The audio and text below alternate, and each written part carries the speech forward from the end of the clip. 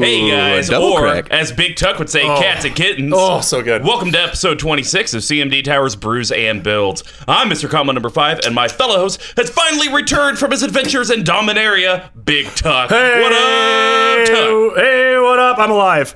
You are alive. I didn't get shot nor stabbed, so that was good. Did you get shot at? No, okay. but I did see, especially in Jerusalem, we don't need to get into it, there was, like, on every street corner, people with, like, machine guns, and some guy had, like, a tear gas, like, grenade launcher. So it looked like was Cancun, nuts. Mexico. Yeah, it was cool. But no, I'm glad to be back. Finally recovered. The flight back was 24 hours. How was that? Continuous It's a travel. measly travel schedule. Shotgunned 6 movies in one day.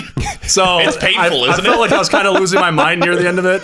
But it was fine. My dad actually upgraded us, so we had unlimited alcoholic booze. Yeah. So I got the most of that. I also before we go too far, I have a few announcements to make too. Just gotta go through them real quick. So first off, hashtag blasted. For those playing the home game, friend of the show, Tyson Scott. Drink up. If you see us out in the wild, let's talk about some Bizarro Tribe. The internet's a series of tubes. Vorthos nerds, you can suck it. And finally, I'm coming for you, Jimmy. Just want to get them out of the way for those playing the bingo, which I'm making soon, and or the drinking game. I think you're gonna have to just drink the rest of your beer for right now. You just said like 12 of them in a row. I was going to, but this beer is like $5, so I'm not gonna chug it.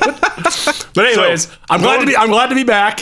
And you two can both suck it for Carrie Fishering me while I'm gone. Yeah. Well, you know what? If you leave again, I'm gonna But I do mean, it we would again. only carry Fisher you if we also had your unborn son sit in for you, but then alter his voice to be your voice. Is that, what? is that me Well, yeah, from the last episode? Because you don't have a kid, but that's what happened to Carrie Fisher. Oh, that's right, and her daughter, yeah, right. actually did her role. That's surreal. Big Tuck, That's I'll be your weird. unborn son. You can use me. All right, I'll just fine. use your mannerisms. It'll be fine. Yeah, you say that now until you get that email at bigtuck@cmdtower.com for that unpaid child support for the last 32 years. Thank God you finally registered an email we could find you at.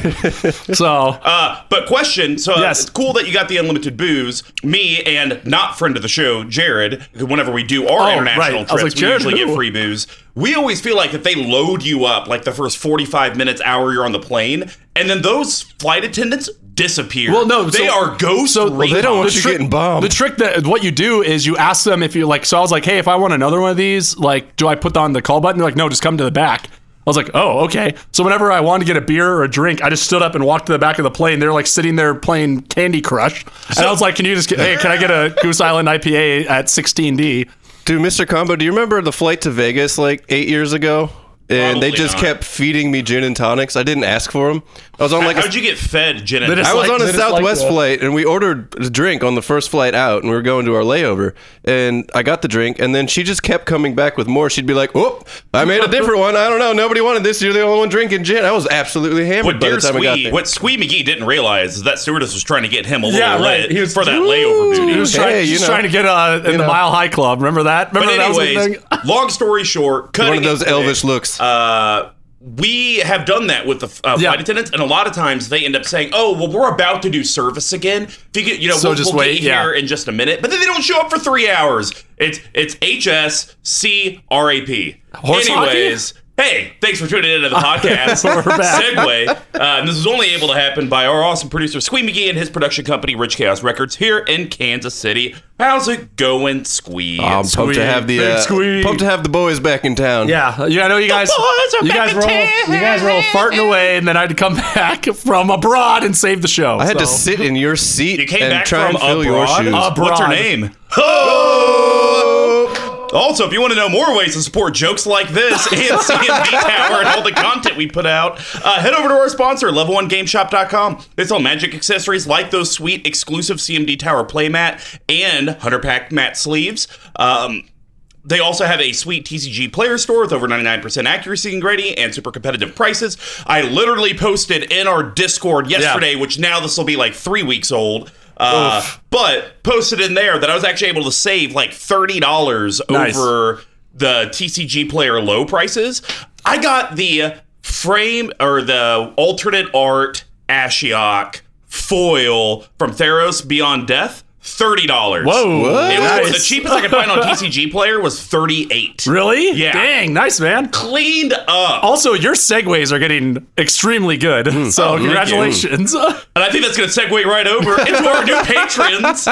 We do have some shout outs to do. And this is more shame on Mr. Combo. You can spank me later. Forgot to do it last week and the week before. But want to give a shout out to a friend of the group, Nathan Stewart, and Marketing Ross. And also our good buddy from up north. I don't know why I'm talking Australian. Yeah, that's, Derek Warner. Is that Avon? Yes. Okay, gotcha. Because I was looking through there for doing similar recon, and I was like, I don't know who half these people are, like, or what their Correct. real names That's are. kind of So the I struck idea, I this think. list. Yeah. Yeah, honestly, I wouldn't even be able to tag like Marketing Ross or anyone else if they didn't have their normal name, because all I do is at and their REL Oh, name. yeah, right. And then it'll like do their made up weird thing. So yeah, anyways, Nathan, Derek, and Ross, thank you for being part of the collective. You all are the bomb. Yeah. Another way to support the show is to head over to what we just talked about, patreon.com/CMD Tower. We have 4 different pledge levels, and the rewards do vary from just getting access to that cool Discord where we now have like a non-magic section. Yeah. We have the trade block, #trade block. We'll see if anyone actually trusts any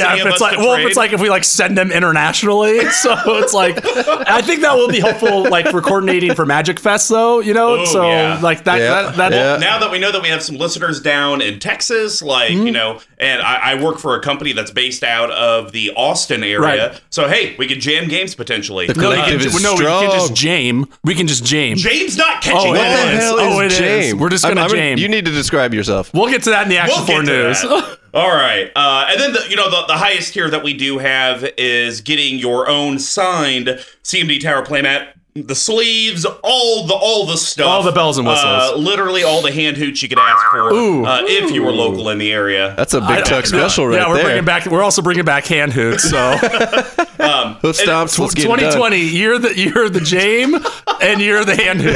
I'm calling it right now.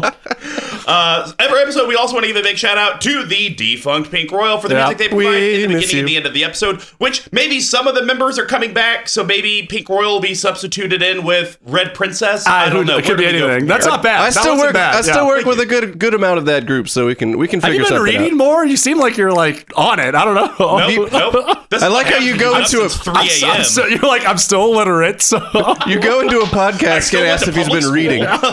And then, of course, stay tuned till the end, guys, to get details on how you can win a to-be-determined February giveaway provided by Level 1. Yes. We already know what it is, and we have it, and we've seen it. We just got to make you listen till the end, or till you fast forward to the 1 hour, 39 minute, and 15 second mark. Love you. Bruiser Bills is our deck Yeah, tech series. we're It's all back. about the decks that Big Tuck and I and our guests have in that Path to 32. Each podcast, hey, we're going to talk about one of those Path to 32 decks, but in a cool manner of brewing some beers. Brewing So beers, we bro. broke it down into 4 categories, and since Big Tuck is back, we don't have to loop in his voice. Hey, ramp and setting your board state, we're calling that the grain bill. yes, and grains are the foundation of every beer. They include both base malts and specialty malts. You just need about a 60-40 ratio. This helps with the color, the taste, and most importantly, the alcohol content of the beer. Decks are always needing ways to grow, stabilize, and ramp into your bigger threats. And just like a grain profile, they're usually a mix of staples and specialty cards. The next one is, how does your board actually interact with what all your opponents are doing at the table? We're kind of correlating that to the hop profile. So hops give the beer its patented bitter and herbal floral flavors. They come in a variety of strands, and like in this Robusto India Pale Ale, which we'll get into, the strand of this actually is related to a grape. So there you go.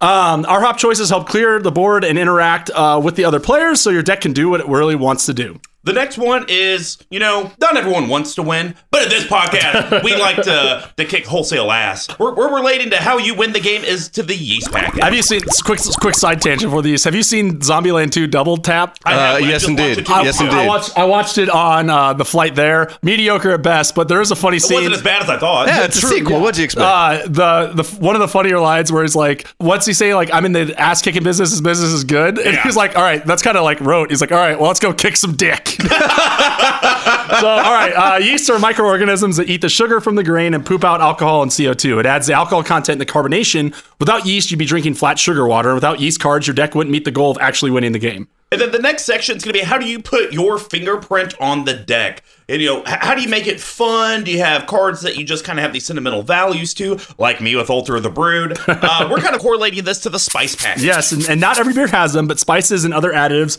help separate a normal stock beer from a specialty one. It could be the pepper that turns a stout into a jalapeno stout, or the addition of grape hops that turn an IPA into a session IPA. Not every deck has something that makes it pop, but if it does, this is where we talk about it. And then to cap off the podcast, we do have redundancy here, because you need redundancy. Yeah, built-in redundancy. Built-in redundancy. Yes. It's a bottle capping. These are going to be Big Tuck's, myself, and our guests' recommendations to the deck that are under $5, under $50, and a personal recommendation that has no budget. The only restriction is no mana-only lands. So, without further ado, let's get brewing. We are talking part two of the Marchesa takeover, which I alluded to during the Nicol Bolas episode. The whole reason we're doing this is because Big Tuck literally got down on the ground, kicked and screamed, and peed in the corner because he wanted to do this. What's this deck called? It was less today? kicking and screaming And on the ground urination. and more just like me yelling and standing and stomping off and having to cool off. I like how you said nothing about peeing in the corner. You're No, fine that's with that. fine. Like, that's okay. How great would it be if you had a urinal in your basement? I have thought about putting it. I do have a large walk-in shower you could just use, I guess. I don't use it for a shower, so feel free. Kind of gross, but so anyways, moving right along, we are talking about the queen herself, Queen Marchesa. So this is my Mardu deck.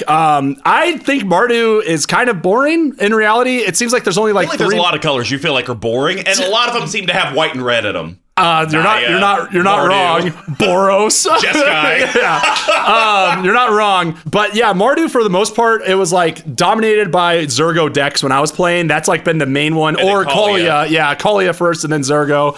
Friend of the show, Scooty Shuffles, and then another guy that I kind of cut my teeth on, an EDH named Matt in Chicago. Both had Zergo decks, which are cool and they're fun. And I like them, right? I have nothing against Zergo decks. They're just kind of linear and boring, and I didn't want to do another Zergo deck. Kaalia, I think it's kind of the same thing, right? It's kind of built to do the same thing every time you play it, which is fine. And when I was building this deck, Markov hadn't been printed yet, which is like, I think the most popular commander by a landslide. Oh, God. And also, I think he's also incredibly boring. Well, and also I think he's probably the most powerful by far. Yeah, I would agree with Kaalia can that. kill you out of nowhere. Edgar is just... Yeah, well, and like Kaalia, you have to actually have her Yeah. to do that, right? Edgar just sits there and just poops out, jazzes out vampires. I actually cracked a Queen Marchesa on a Conspiracy 2, which again was the best ever because I got my Selvala, a Marchesa, 2 Burgeonings, I think a Burgeoning was in it. So, and I was running her in my Saskia deck, and then a guy I played with in Colorado, Jason, actually had one of these decks that was similar in scope. His was a little more stacks, but it seemed very fun, right? Monarch is my favorite mechanic, or one of my favorite mechanics in all agree. Magic. Need more Monarch. Yeah, I love Monarch. But real quick on that, we can just get into her real quick. So she's a colorless Mardu that is red, white, and black for a 3/3 Death Touch and Haste, legendary human assassin, #assassin tribal. Not going to happen. When Queen Marchesa enters, because you don't have any access to Vraska, when Queen Marchesa enters the battlefield, you become the Monarch. At the beginning of your upkeep, if an opponent is the Monarch, put a 1/1 black assassin creature token with Death Touch and Haste onto the battlefield. So, like, I think it's really cool. And there's a lot of times where I will happily take a hit and lose the Monarch just to get that token, because that token and Queen herself, having Death Touch and Haste makes them really good attackers and blockers, right? Like, if you're swinging into a bigger board, even if someone takes a Monarch away from you, just having that, they're probably just going to let it go in, right? Like, if they're not going to jump it with, a giant dragon or something just to negate 1 point of damage. And then you're drawing cards. She also, when you cast her, she also effectively draws you a card as well, because you can't lose a Monarch. So this started as a deck that was much more fun, but was way worse. So now the deck's not as much fun, but it's way better. Yes, also true. Yeah, and you got to take this for a drive too. So the ghosts that she's haunted from of boyfriends past were alternate WinCon tribal, and then demon tribal. Both of those got sunset, as we call it in the IT terms. Then for a second there, I ran a package of the Gideon Jura that gives you the emblem that you can't lose the game. Oh, yeah. And then a bunch of like take an extra turn at the beginning of the next turn, you lose the game. Definitely still set some of that in I here. got one left, but I think it's worth having in there. Actually, as we started this podcast and we were kind of talking through the decks, I realized that like these decks that try to do a million different things are okay, but they like sometimes aren't fun. They're not really interactive. So instead, I built the most interactive deck that I possibly could, and we ended up with this one. Yeah, so, my initial thought, if I had never played the deck, I would look at this and be like, I don't really know what you're doing. Yeah, right. It's kind of hard to look at this deck list and see a direction or a purpose. Correct. But now that I've played it, It kind still of borderlines a little bit. But it kind of works, right? Like, which is kind weird. of works. Now, granted, we did play it in a Usurper format, which, guys, hands down, if you're going to play Usurper in your playgroup, just collectively, as a collective, build a Queen Marchesa deck that can always start off as the King, Queen, Usurper title. That worked so amazing. well, right? It was so good. And I think I wanted to build it so that it could have that sort of power and that sort of feel, even not in Usurper. But that's like really hard to do when everyone's gunning for you, right? I have played and won this before a handful of times, just because it is so disruptive. I think if I was going to change things, there's kind of two builds that are somewhat popular. And when you go to EDH Rec on her, the theme block is like 6 paragraphs long. So there's obviously a lot of different ways you can build her. I would say the way that your deck is built right now, I haven't seen it outside of a Usurper format that I can remember. Right. So I don't know how well it works. I think it works well in Usurper because everyone has these different objectives outside of just kill the person. Or combo and win. So I really would love you to see a friend of the cast, EDH Rex Andrew, writes a great series, Budget Brews. His brother has a Queen Marchesa deck. Does he? Okay. And it's like kind of human tribal. Yeah. Filthy. Is it? There was one game where he did like 7 board wipes. Friend of the cast, Joe, was in that game with us playing his Arcades deck. That's one of the ones that I milled. Was this in Oklahoma? Was this in OKC? Oklahoma. Okay, yeah. This is the one where I milled Arcades and Marchesa out to win. And you would hear 7 board wipes and be like, well, I don't want to play that game. That sounds terrible. Like the one game you guys played at level 1. Very long. But no, it was because he had like 15 things on his board, but the wall deck was going bananas. So it was just more...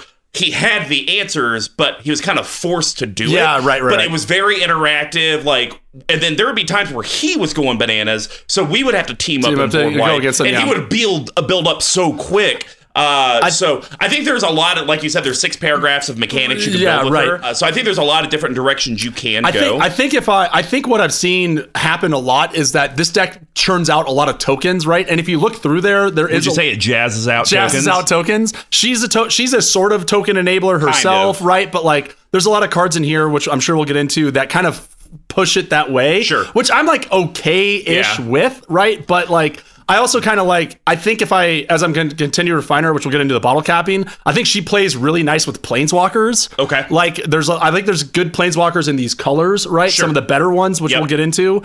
So I think I want to continue to put more planeswalkers in there. And spoiler alert, there's also a lot of planeswalkers that also dump out tokens. So that kind of all works together. So some initial thoughts on the deck. Yeah. Your curve is at 3.81. It's high. I feel like that's high for these colors. Right.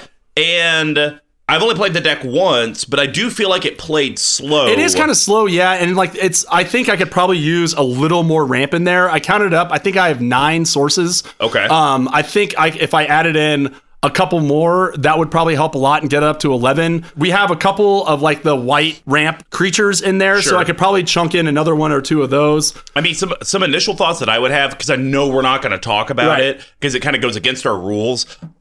If you have an extra Arcane Signet, it would be really good. I think that would go really good in this coincidentally, deck. My other Arcane Signet is in the Usurper Queen Marchesa, or the Marchesa the Black Rose. To your point, that's also a deck that's very color intensive, right? A lot of double and triple pips in that. Yep. Just in those colors in general. I think black and white are probably the greediest when it comes to pips. Yep. And blue's probably around there, but definitely black and white have a lot of triple and double pip stuff. So, Arcane Signet would be great in here. A Felwar Stone wouldn't be bad because everyone plays black, right? Yeah. So, I think those are some smaller things we can do, and then cut out some of the more cute or overcosted cards.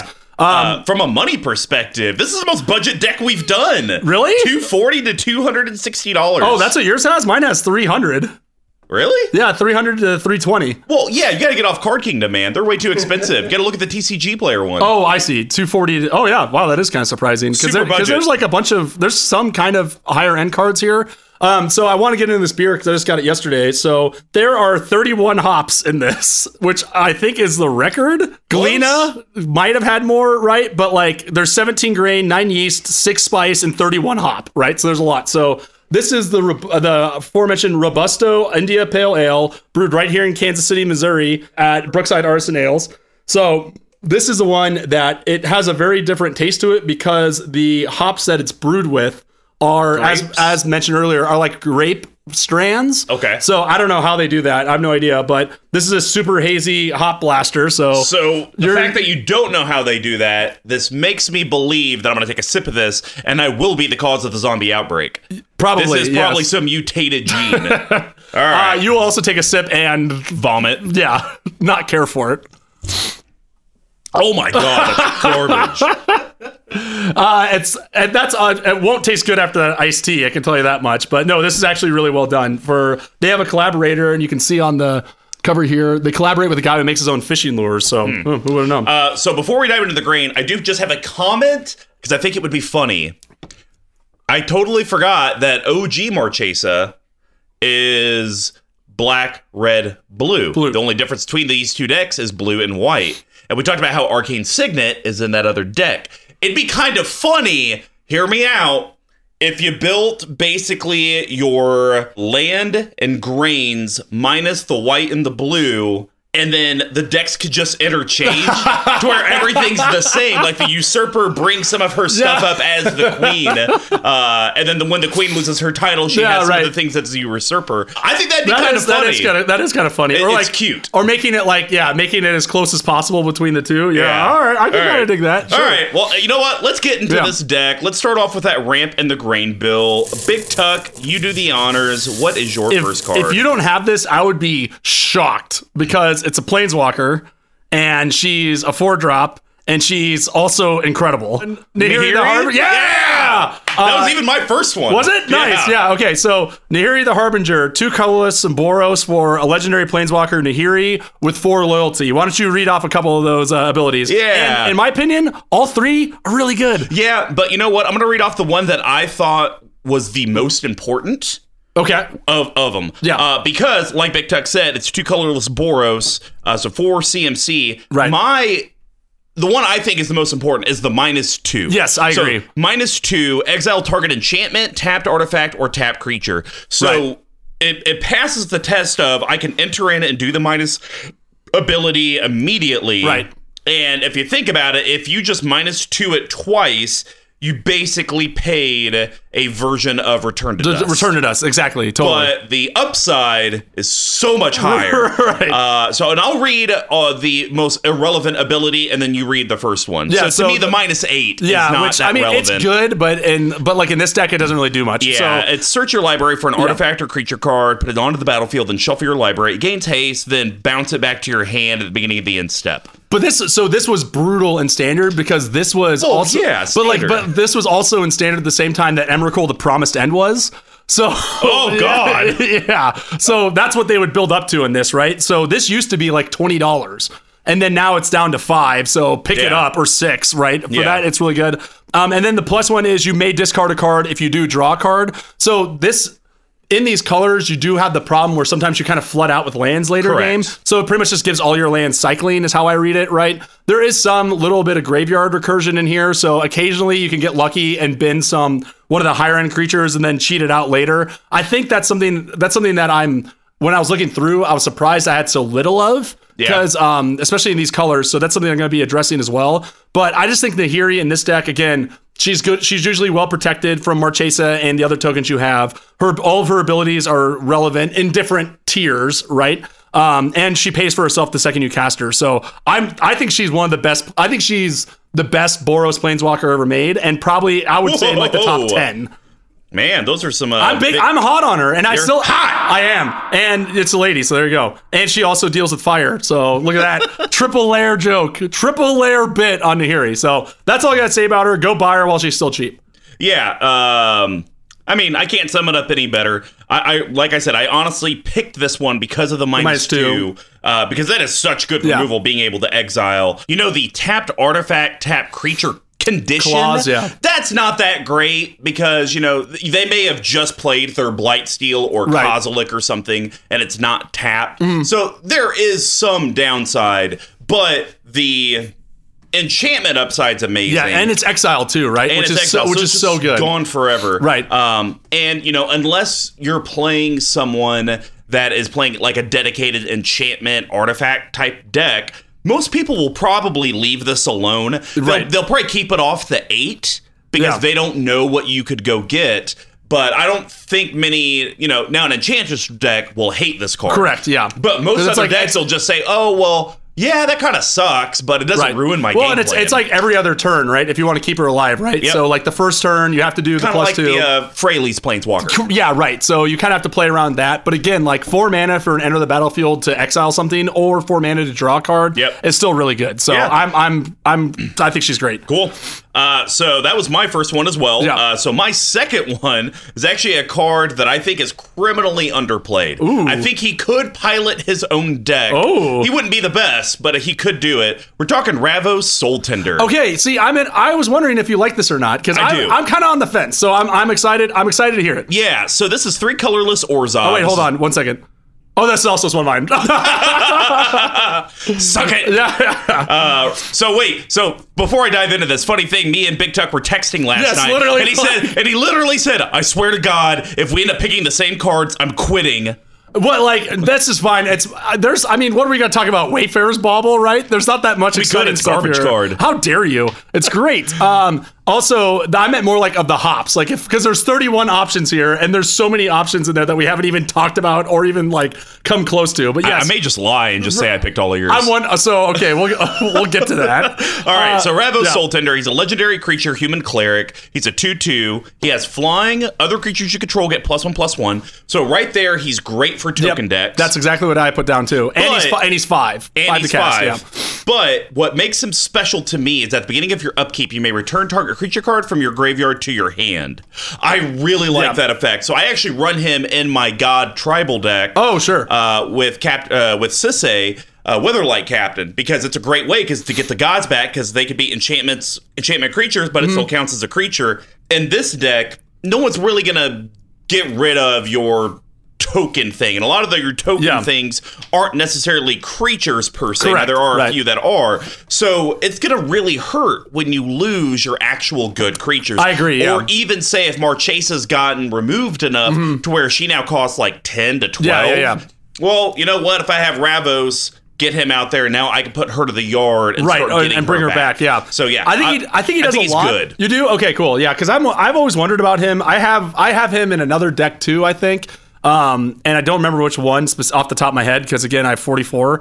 But yeah, like the only thing I wish that he did something the turn he came in. Besides, like I wish it was like end step, right? Sure. Which like, but again, like the argument there is if they board wipe or if you get a creature removed, then you can get him the next time around, right? Yeah. But yeah, and like again, playing into the tokens, the +1/+1 isn't insignificant, Yep. right? And like sometimes there's been times where I play this deck where it's like, all right, I have a 4/4 Death Touch haste in the commander, and they have nothing, right? So Yep. it's like, all right, I'm just gonna start going to town with Marchesa herself. I think there is a way to build this Voltron-ish, but like Probably. that seems stupid to me. But what do I So know? they couldn't do it as an end step because you got to think of what Orzhov does. Oh right, yeah. Orzhov is all about sacking stuff during your turn right. to tax down your opponents. And if you could sack everything and then get something Then back back- at the end turn, I think that would probably be too good. Right. It's one of those things to where in the colors it's like, hey, Yeah, you it got makes- to wait for a turn You gotta cycle. wait around, yeah. Yeah. Totally. But no, I think it's good. And like, but even then, the upkeep might even be better because then you have an entire turn cycle. Like if you have sack outlets, right? You have an entire turn cycle to see what sort of threats are coming up and which creature you want to sacrifice of your own and bring back. And then be able to cast it Correct, in yeah. that same turn. So yeah, Right. cool. Well, what's your last one? So this one I'm guessing you won't like, but I like it a lot. I'm white hot on it. And I can't explain why. Okay. But I just like it a lot. So I want to talk about Theater of Horrors, which I assume you didn't choose. Correct. Okay, so Theater of Horrors is a colorless and what is that? Rakdos. Man, I haven't thought about this in a while. Enchantment. So at the beginning of your upkeep, exile the top card of your library, During your turn, and if an opponent lost life this turn, you may play cards exiled with Theater of Horrors, and then it also has an ability, 3 colorless and a red, to ping a target opponent or planeswalker. Yep. So I cannot describe. This literally was Phyrexian Arena. I had Phyrexian Arena in this deck and cut it for this. And I don't know why, but I like. I don't know why either. I like this one better. Like, I think this card's more fun. It's more fair. It's cheaper, right? And it does a similar effect. But if you already had a Phyrexian Arena, the cheaper I know, thing but doesn't like really I think matter. I cut it and put it into a deck that couldn't run this, right? Because Phyrexian Arena is now like $10, $11. Yeah. And I also like the fact that Phyrexian Arena just draws you the card. This does have that other ability when you have this sync for it. Pinging down planeswalkers, pinging an opponent isn't much. I know you're not gonna like this card, and I know it won't make any sense for you as to why I took out Phyrexian Arena for this. But I put Phyrexian Arena in a deck. I think I put it in Zur, which cannot run this. So, anyways, I only have like 6 copies of that. So I don't remember what I went into. Look, I think it's a cute card. If you were just in Rakdos, if this was a Rakdos deck, I would say fine. But you're not. You're in Mordu, so you have more access to different color combinations and card advantage. No, I don't like it. It's actually not one of my cuts. Really? Okay. And I do get it from a mana sync perspective, but it doesn't say to each opponent. Right, and it's not creatures either, so you can't like pick off things. But you know what? It's 50 cents. Because I'm an adult and I don't watch Command Tower or what's it? Game Nights, Command Zone. What is that? What's that garbage? Yeah. Suck it, Jimmy. That's 2 for SCG Versus. That's the adult version of actually watching Magic on the internet. They play this card a lot, and it always seems to do work, right? So I don't know why I like it. So this is super fringe. If you're ready for this, the card here doesn't go into your hand, so you might not have to discard it later after you draw a card off the Monarch ? Which is ridiculous, which is a super outside thing, right? But see, the biggest thing I don't like about it is that, say a good card does get exiled with it, and I don't want to say anything because we haven't gotten to those sections yet. Your opponent knows what got exiled with it. True, it doesn't say exile face down and you may look at the card. So all they have to do is remove this enchantment, and that stuff's just gone. You're not wrong, but I know I'm not wrong. That is fact. Like I said, this is a total big talk kind of spice card for no reason. And I don't know. We'll see. This card has worked for me in the past. It has actually done a lot in this deck and in my new budget Rakdos Demon deck. So maybe, I don't know. Who knows? Who's to say? But that's my last one. What do you got? My last one is a card that we'll never talk about. Diabolic Tutor. Yes. That's $1.14 now? Yeah, but it's cheaper than Demonic by 29% or 290%. No. 2,000%. There we go. So yeah, and it's it's 2 colorless black sorcery. Wait, is that what you're actually talking about? Wait, are you serious? Yeah. Search your library for. Wait, what? Are you kidding? Nope. I was just thinking about it. Are we ever going to talk? Kind of like your thing with Brainstorm. Are we ever going to talk about it? No. Let's just go ahead and do it now. Just get it over with. Get it done with. And then literally in 5 weeks, we're going to be like, okay, we're getting this out of the way. We're never going to talk about this again. All of a sudden, our Discord blows up. Do they have Alzheimer's? I don't know. Yeah. All right. Search your library for a card, then put that card into your hand, then shuffle your library. This card's $1.14 compared to the $20 to $30 that Demonic Tutor is. Yes, it's 2 more mana, but it is a tutor for anything, and it goes to your hand. If you run black and you're on a budget, you should have this in the deck. I think that's just end of conversation. So I know we've talked about this before, but I drunkenly once ordered like 10 of these by accident. I don't know why. I had so many of these, but it was all the dirty Chandra talking to Liliana. Oh yeah, I don't like that.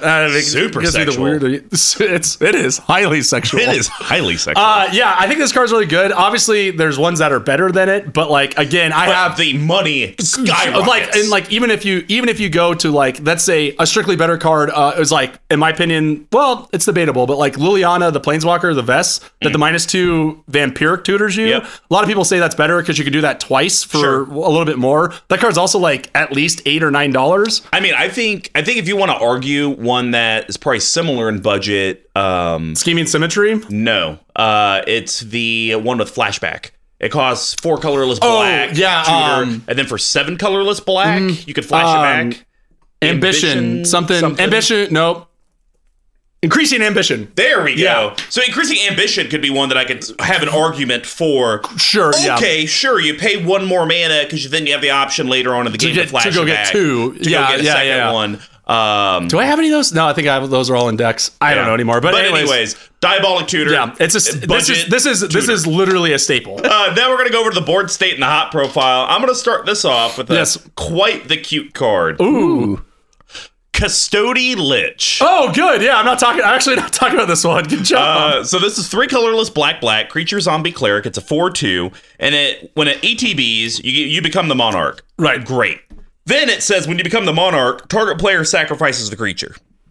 I feel like this is some Rube Goldberg machine of you becoming the monarch, losing the monarch, becoming the monarch, losing the monarch, making people sack creatures over and over and over and over. Yeah, you're right. Yeah. It's exactly that. Also, one of the things when I rebuilt this deck is I really wanted to lean into the monarch. Okay. Right? So there's 3 cards that do this. There's 1 card in each color that does this thing when it enters It's a very limited pool. card pool. So there's another one in here that's not near as good, which I'm also not talking about, that does a similar thing. And I was like, okay, if we're trying to make this more monarch based, this is going to be in here. Target player sacrifices a creature. There's one that is really good heads up. Mm-hmm. In this, not so much, right? Sure. But there are times, like, again, think about in the Usurper game we played, right? Which again, if you view this in that context, how many times there would be times where people would be like, yeah, I'll just give you the monarch, right? Yeah. Or you'd be like, yeah, come take it, I don't care, right? And then you just next turn you're like, all right, well, I'll take it back and go back and forth there.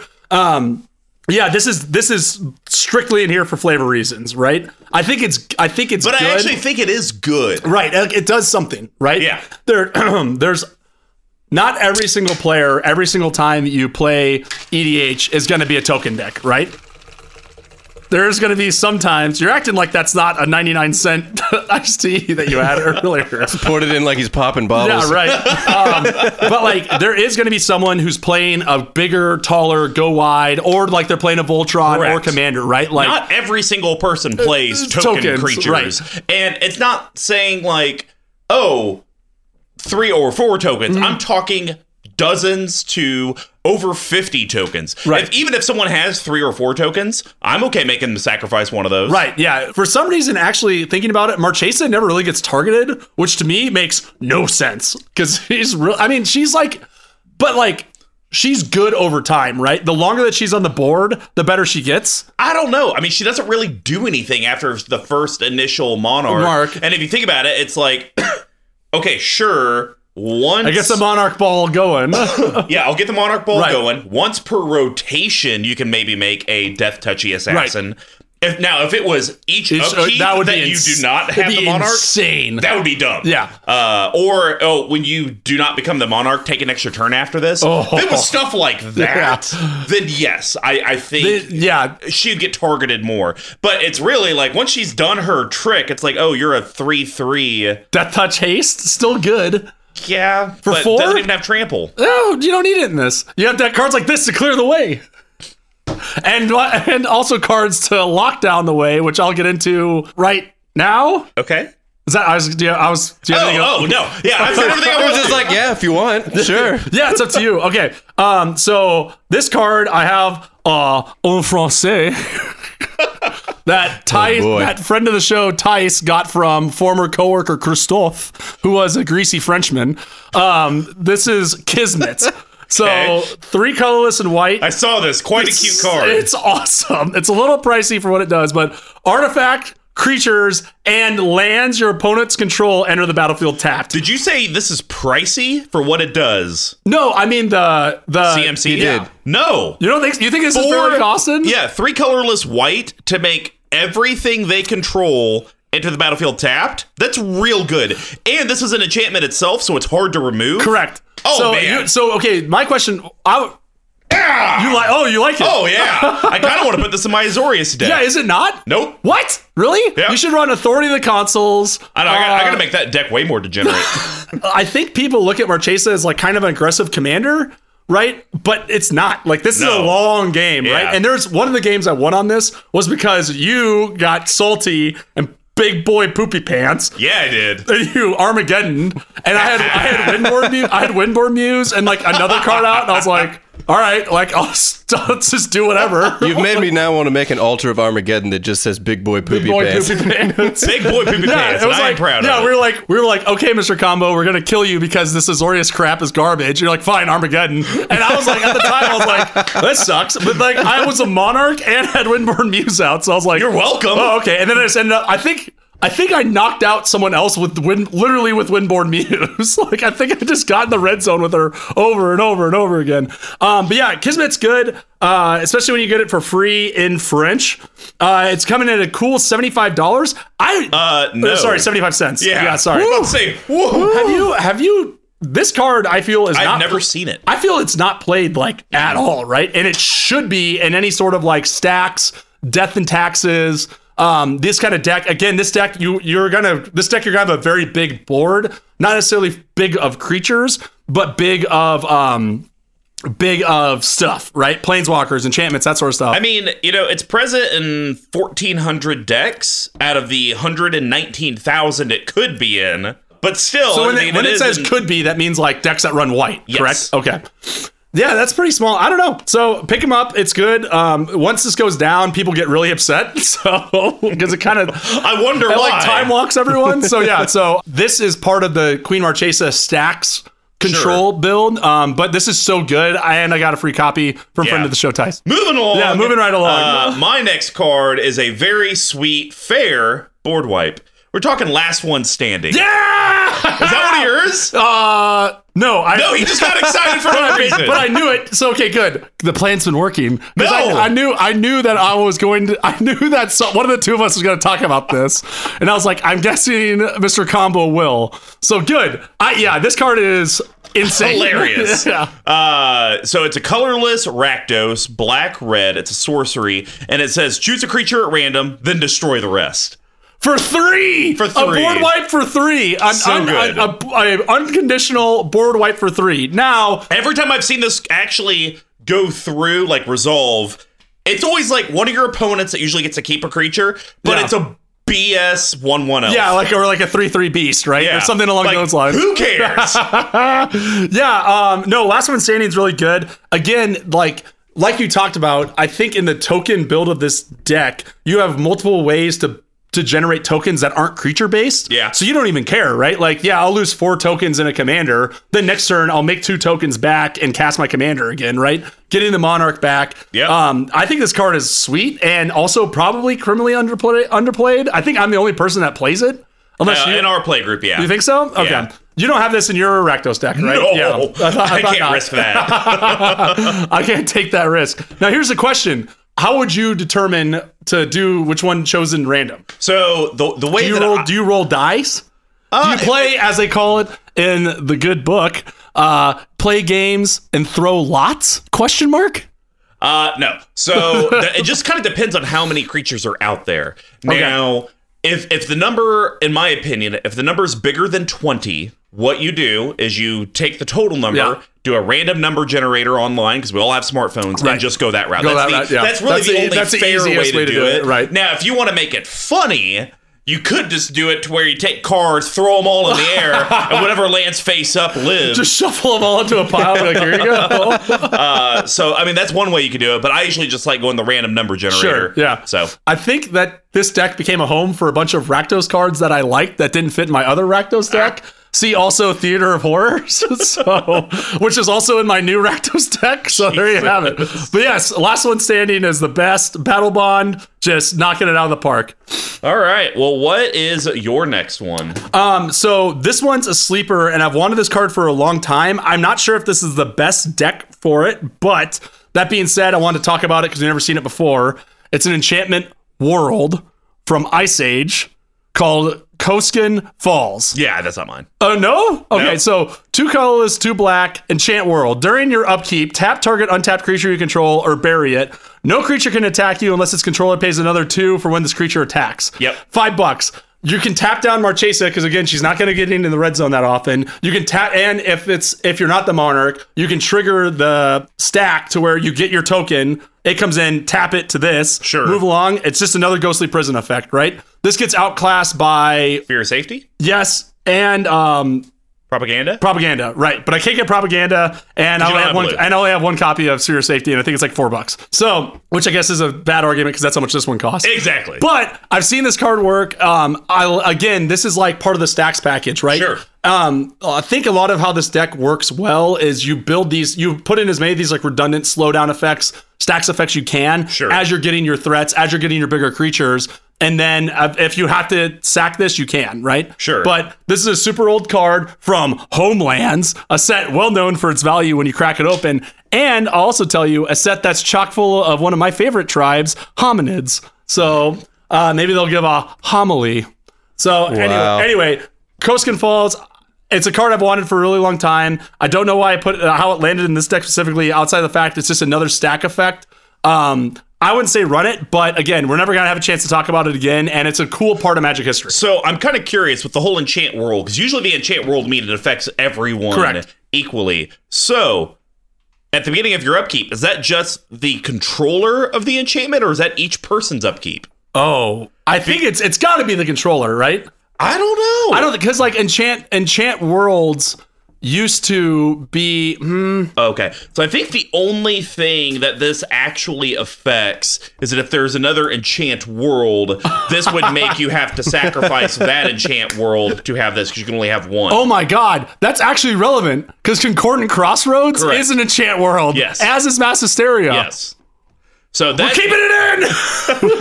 Okay, so there can only be one enchant world effect. I like this. I kind of want to grab a copy for my Shirai itty-bitty creatures. Yeah, right? It's crazy. That seems real good, because I never swing with Shirai. No. The only thing I don't like is that if a board wipe happens, you're out of this. Yeah, that's a fair point. I don't like that. But again, I think it's this card itself, again, right deck or maybe not right deck, I don't know. I have yet to play this, because I think after I went through and removed like a third of the deck, you're the only person who's played it since. Oh, okay. So like, I have no idea how good Nahiri or a bunch of other stuff actually is. And I haven't even seen a bunch of these cards. Yeah, exactly. The curse of EDH. But I think this card is also just interesting because this is like completely breaking the black color pie. Yeah. You know, like it's not really a tax effect. It has nothing to do with swamps, you know. So, interesting part of Magic history. I think this is a card I think everyone should own a copy of, because it's only going to go up in price. Is it reserved list? I would be shocked if it wasn't. But it's from Homeland, so it very well, a priceless piece of Magic history you can own on the reserve list. But that's enough. I'm kind of curious. Is your copy as rough looking as the one that's like uses the picture online? Because this copy doesn't look that great. It looks old. It looks worn. I don't remember. I'm pretty sure it was heavily played. So yeah, it's probably got a few miles under the hood on it. All right. Well, so my last hops one is a card, because red just really hates blue. And how does red stop blue? Well, it stops it with War's Toll. Oh, yeah, my boy! Yeah, so this is a 3 colorless red enchantment. I feel like we've been talking about a lot of enchantments today. So this is another weird thing in this deck. This deck is also enchantment tribal, sort of. Like, there's piles of enchantments. Ooh, so you could use a Sarah's, or the land that taps for a white. Oh, Sanctum? Sanctum, probably, yeah. I'm not going to buy one, but... Well, sure. I actually have a copy. A spare? Yeah. What? Because I bought it for my God deck, because I thought that would make sense, and it doesn't.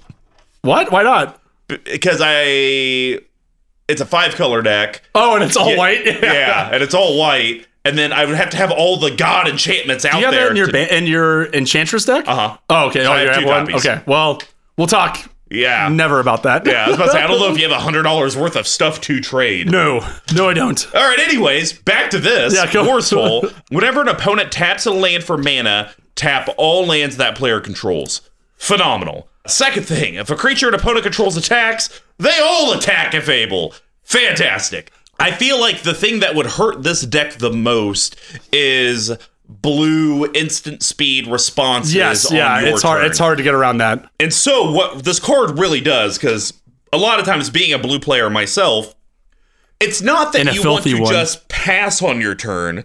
It's that you want to do what you can at sorcery speed, but then leave up enough mana to do instant speed stuff if on other people's turns. War's Toll basically says, hey, pick what you want. Do you Right. want sorceries or do you want instants? And only one instant at that, Yes. right? Yeah. And, if you like in my Atraxa deck, for example, a lot of times I'll swing with Atraxa because it's in the air and she has vigilance, but I won't swing with the 3 or 4 other creatures I have because they are purely there to protect my planeswalkers. Right. Well, now I'm not even doing that because now I have to swing with everything. And again, to that point of like swinging out, being able to dictate creatures attacking is also really helpful in this deck. Yep. I'm not going to talk about it, but Disrupt Decorum does a lot of work in this deck. Sure. As does OG Gideon Jura, because once you have your base setup of like Ghostly Prison and Crossgun Falls and that sort of stuff, those creatures have to attack. And they can't attack you, or they won't pay for it. But you have to be careful with that because Yes, 'cause eventually it gets down to the point it gets where down that to the stuff doesn't wire. even matter, and it's like I'm the only one that can attack. Right. Oh, well, I don't even have to attack now. Yeah, exactly. I just So- tap out my mana. And But I can't like, pay your but again, stuff. in a multiplayer, this game, I really only play this deck in multiplayer anyway, right? So being able to force everyone else to attack someone Sure. else and not me is really good in this deck too. Yeah, and it that's- kind of feeds into it. All right. Well, what's your last hop? So I got one, and this card again is another card that I've had like 4 copies of. And I put it in a bunch of different decks, and I think this is the right one for it. Okay. So, legendary enchantment creature, Mogis, God of the Slaughter. Yep. 2 colorless and Rakdos for a 7/5 indestructible legendary enchantment creature god. As long as your devotion to black and red is less than 7, it's not a creature. With him and Marchesa out, it's at 4, so you're kind of on the way there. At the beginning of each player's upkeep, it deals 2 damage to that player unless he or she sacrifices a creature. Does exactly what this deck wants. Yep. Sacrificing things, plays the long games, 2 damage over time, kind of starts adding up. Yep.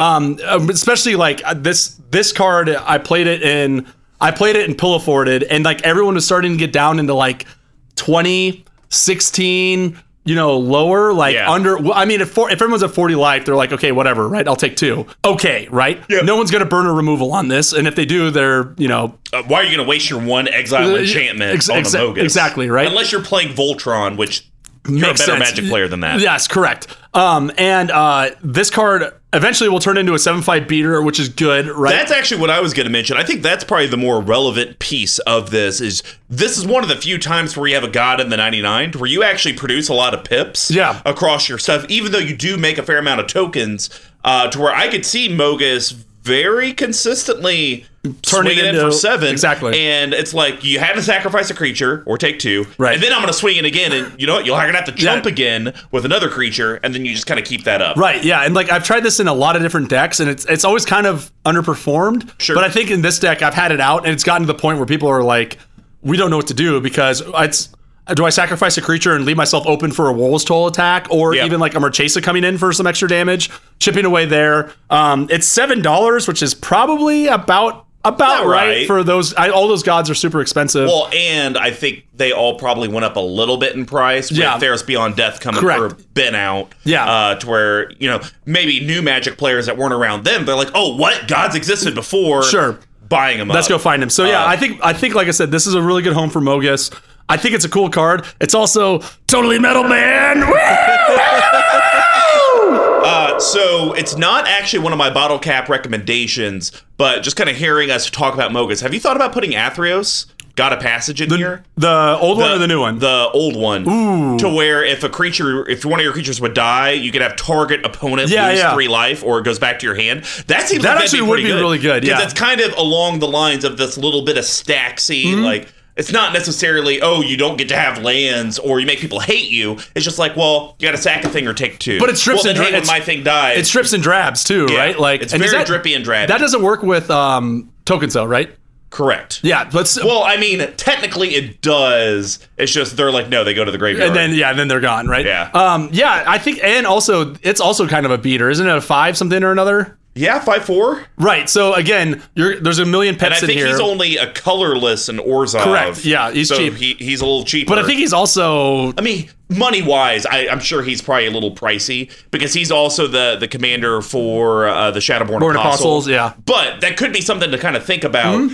Through time, you're at a Magic Fest or something, and you want to find more ways to get Marchesa streamlined. $20. 17, $18. Which did it recently go up? No, actually, it's been going straight down. It was over 25. I cracked this when I moved back from China, and I had this in another deck. I don't think it does anything in that deck. So I mean, it could be something. Hey, for 40 life on a dash on Sunday. Boom. Maybe just put it in. Put it just in. see. Try it out. No, I like it. That's a good idea. But yeah, Mogus God of the Slaughter, interesting card. Works really good in this deck. Yep, and it's a powerhouse. It's its own Rakdos commander. Yes, very true. All right, guys. Rakdos stacks. Ugh. Terrible. It's even worse than Azoria stacks. Hey. So that's going to wrap up Board State and Hot Profile. Now we're going to head over to how does this deck win in the Yeast package.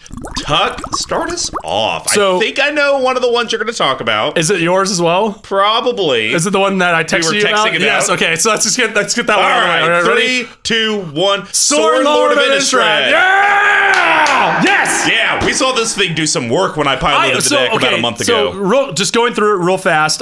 So 2 colorless Norzov, 2 colorless white, black for a 3 loyalty legendary planeswalker Sorin.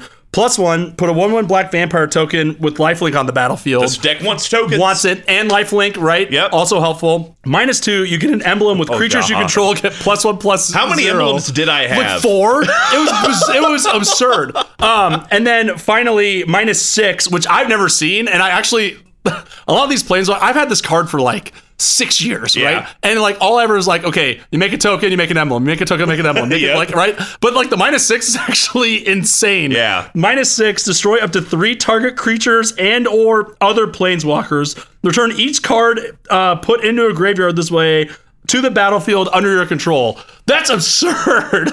And it's what, So dumb. 3 turns after you play it? Yeah, because it comes in comes with in 3. You go to 4, 4, 5, 6, 4th turn. 4 turns. But still, that's like game winning almost, right? In the right situation? That's not game winning. I don't know. You get 1 from each person, and if you do it to their commander, it would never go to the just get exiled. graveyard. But So no, you get like their big dumb creature. that's if they have the big dumb creature. Still, okay, still very good. -6 is cool. I agree. Not the best part of the card. Every third turn getting an emblem is is backbreaking. bonkers, right? Yeah. Like this card is shockingly good, right? Like Yeah, I mean, in the right deck. Once yes, again, yeah. you have to be in a deck that cares about tokens. Right. Granted, it doesn't make sense color-wise, but if this was Silencia, the Reese deck, oh god. Squeeze Reese deck, I'd vomit if I saw this card hit the battlefield. right. But you see this hit the battlefield with my Geared deck, I'm like, all right, I really don't care with Whatever, your yeah. 5 tokens, that 5 power. When Right. I piloted this deck and I was able to stack these emblems, I mean, I consistently had 7 to 12 tokens out there. Right. And so that's just not an extra 7 to 12 power. It's 7 to 12 times 4. Correct. So I was getting 28 plus power. Oh, man, it was dumb. Yeah, it's like I don't know. I think the more I'm thinking about this also I think this card also may work in Orzhov stacks decks because it gives you a chump blocker minimum, right? And then eventually you'll either have creatures and enough of them where the -1 or the minus kind of maybe not. I don't know. See, you know what's interesting is that this is such a good card. You'd think this would be slam dunk in Edgar Markov. Actually, I don't even think Mike ran it in his Edgar Markov. This is really good in that. This is really good in that. I think it'd be amazing. I think the challenge that some of those Edgar players have is that in their minds, they're almost CEDH to where maybe this is too slow. Yeah, right. 4 mana for an extra +1. Right. Well, What's that and gonna again, do? like Edgar gives you the +2 for free, right? Yep. Like it gives you that. But again, like I think it's turning those 1/1 vampires that he poops out into 2/1s is huge. Yeah. but no, Sorin, cool. I think it. like underplayed probably. Yeah. Right? Yeah. So, what was your next one? So my next one, I wouldn't be surprised if you were talking about this because I did have it when I played. Darian, King of Kejeldor. I'm not playing it. I don't have it. Yeah, no, but this card is insane. This card's cool. It's 4 colorless, Yeah. white, legendary creature, human soldier, 3/3. And it has flavor text. With his dream of unification fulfilled, Darian became the last king of Kejeldor. Those who followed were known as the kings of New Greve. Man, that sounded like a rough Civilization. intro to a documentary. Yeah. Or like that really slow crawl on like a bad fantasy movie. We're just like, I don't know what any of this means. Have you ever seen Season of the Witch with Nick Cage? Yes, I love that. There's movie. a punishingly long opening crawl. Correct. All right. yes. So his actual ability is whenever you're dealt damage, you may create that many 1/1 white soldier creature tokens. Like, sure, you want the Monarch? Give me 3 to 5 creature tokens. I'm cool with that. Damn it! I just had a slam dunk reason for Cutting it? No, for Theater of Horrors being good because you can ping yourself with it. But you're getting a point of damage every turn from Phyrexian Arena too, which also generates it. Whatever, Theater of Horrors is better. Shut up. But no, the only thing I don't like about Darren is that he does cost 6. Yeah, it's He's super pricey. expensive. There's this very strange combo with him as a commander. So you play him as in mono white, and then there's a card I think that says whenever a swamp is tapped for mana, its controller gets a point of damage. Okay. And then you play Urborg in that same deck, and then all your planes turns into swamps. Oh, that's kind of cool. It's weird. It's a really That's a weird nombo. there's some weird like interaction there that I read about. Oh, then years ago. oh God. Okay, Urborg, him, and what's the white creature? Whenever a creature enters the battlefield, you gain a life. Oh, there's a million of them, like Soul's Attendant. Yeah. Yeah. You do that. You just yeah. There's like 4. Oh, that's interesting. How much is Urborg? $20? Yeah. I think I have a proxy. If you wanted to try and do this Rude Goldberg machine, you can borrow my proxy. Ooh. I got a Soul's Attendant for you somewhere. No one asked you, Squee! Anyways, thank you though. I will take that. He hurt my feelings. Works perfect in this deck. Makes you the token. Super expensive. Honestly, it de-incentivizes your opponents to hit you and take the Monarch. Because then, if they do, you're going to get little Solgies, and then you're going to get a little Black Assassiny. Oh, you cute little baby, and then you get that Monarch back. Solgies. And this, again, like, that's why, like, the more we talk about it, the more I think tokens, putting a little bit more token support in here is probably the way to go. Yeah. Like, generators, non-creature token generators, especially. Mm-hmm. Because, again, like, cards like this, again, it still dies to board wipes, right? But, like, being able to be, like, you're already incentivizing people not to hit you. I'm actually surprised you're not. No, I'm not. You should eventually put in Avacyn Angel of Hope. Oh, give yourself indestructible. Yeah. Because, I mean, that's just good in any type of white, and you have tokens. Right. But with all these good enchantments, also, it's like, well, you're gonna have to bounce or exile at this point. Correct. And yeah, hit me for all I don't care. Yeah, I don't care. Bring it in. And then, this card. It was a late addition to it, and then it was really cool to see you play it and be like, yeah, okay, here we go, just jazzing out tokens again. All right, well, what's your next Yeast card? So, mine, I'll go for the piece that's the weirdest and the one that makes the least sense when you look at it on surface. So, Bane of the Living. Yeah. 2 colorless, 2 black for a 4/3 insect. Morph X black. You may cast this card as a face down creature for 3. Turn it up for its morph cost. When it's turned up, all creatures get -X/-X till end of turn. Yeah. So listen to me. This was part of the alternate win con leftover that I still like because it's partner card and my second pick or my last pick, Revel in Riches. So Revel in Riches is awesome. 4 colorless and black for an enchantment. Whenever a creature an opponent controls dies, create a colorless treasure. They can tap sack. Everyone knows what treasures do at this point. At the beginning of your upkeep, if you control 10 or more treasures, you win the game. Yeah. So I've actually seen this happen in a Marchesa deck, which this deck I think I watched on MTG Mudsta, who I know you hate, which is great. No, I don't hate Mudsta. I'm not a fan of the narrating top-down. Oh, sure. Because it's a lot of times that monotone voice.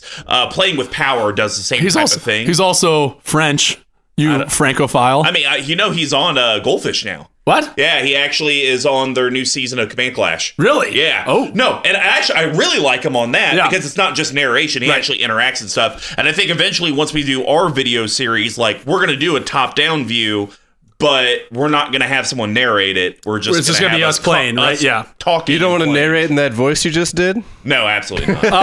But if we get Morgan Freeman, hell yes. One of the things that he has a great saying of mistakes were made is kind of one of his go-tos. But anyway, so the combo I saw in this is you cast Revel in Riches, Bane of Progress, and then flip it over and win at your upkeep, right? It's kind of like a little stinker.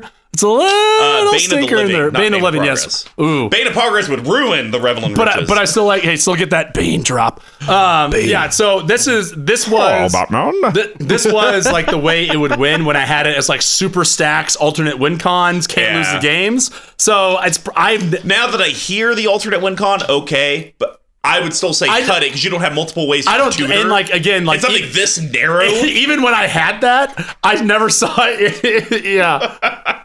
Also, so this is something that annoys me so much. Whenever you see anyone in movies or TVs with binoculars, their mouths are always open. It always just looks like.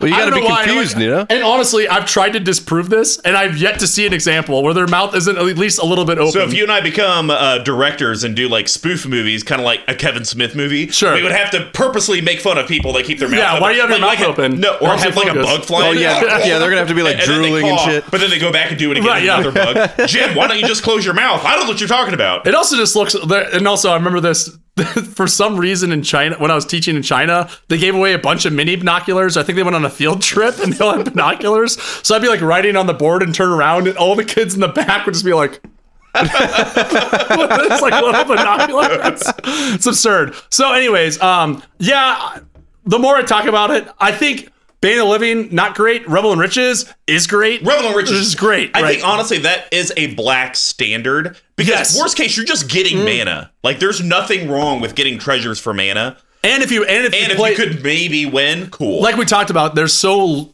like if you play, let's say you play like a Wars Toll, right, and you just have Revel in Riches in hand, you're just gonna. If it was me, I just wait because someone's gonna eventually get frustrated and burn whatever, anything, a disenchant. Return to Dust, Merciless Eviction, anything on that, just get rid of that, and then you're like, okay. Like heck, I run Revel of Riches in my Shirai deck, right? Even though it doesn't really tax my opponents that much, but I just have enough stuff that makes you sacked where I get mana, but then I could maybe win. Right, yeah. For the 5 mana, because I think it's 4 colorless black. Correct, yeah. I'm still happy, because you're going to get that 5 mana back. Yeah. Most likely. So again, it's a super fragile combo. Yeah. That's definitely like one of the few artifacts that are left. Combo breaker! Cut it up! All right, so that's all my yeast. That's all I got. So my last one is another cute Monarch card. Skyline Despo? Yeah! Despot? Wait, it's Depot. Depot? It's not Depot. No, it's Despo. Despot. Despot? Is Skyline it a neti pot? Despot? Is it a neti pot? I'm pretty sure it's Despot.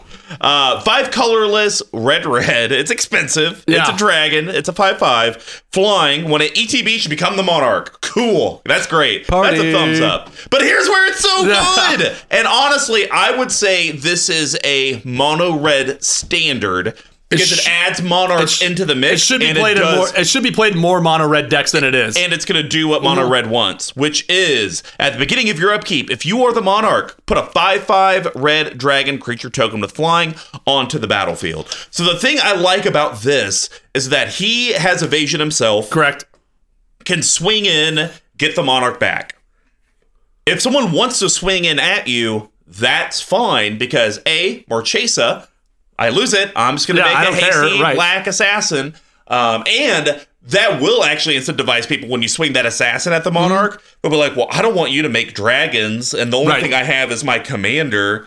And actually, this plays even better with Custodial Lich, right? Because people want to take the Monarch away from you, and then you'll just get it back either by him or something, one of the other million ways. And you're like, all right, well, because you took it away from me, why don't you sacrifice It's like a Rude Goldberg Nombo. It is. There's a lot to where it's like you're damned if you do, damned if you don't. Right. Is that a rude Nombo? Watch it. And again, like I think we talk about it being overcosted, right? A little bit. It's expensive, but if you think about it, Shivan Dragon. It's also expensive money wise. Which I didn't believe $5. Yeah. I think Conspiracy 2 is getting to the point where everyone's. Hey, just if you look at the bottom of it, you'll see the beads are starting to separate. Yeah. So, but anyways, like I think Conspiracy 2 Take the Crown is getting to that point where people are starting to realize that it's good and no one's buying boxes or cracking it anymore because it's super expensive. Gotcha. This was another one I opened. Yeah, I think this is a card that's really good in this deck. I think it's really good in like a Zerillion deck. I think it's probably pretty good in any kind of dragon-based deck, right? I just think it does a lot. And unfortunately, I have never seen this card played. I've had this in the deck since literally the deck's inception and have not seen it out. So hopefully, maybe this very Sounds Sunday. like we need to bring out that Diabolic Tutor. Ooh, like it. But yes, Skyline Despot, awesome card, amazing, awesome card in general, amazing in this deck. Awesome. Well, I think that's going to wrap up the yeast package, guys. Now let's head over to some spicy meat to bowls. Not a ton of options here. So. Not a ton of options. I'll start this off, though, with one of my favorite cards printed in 2019.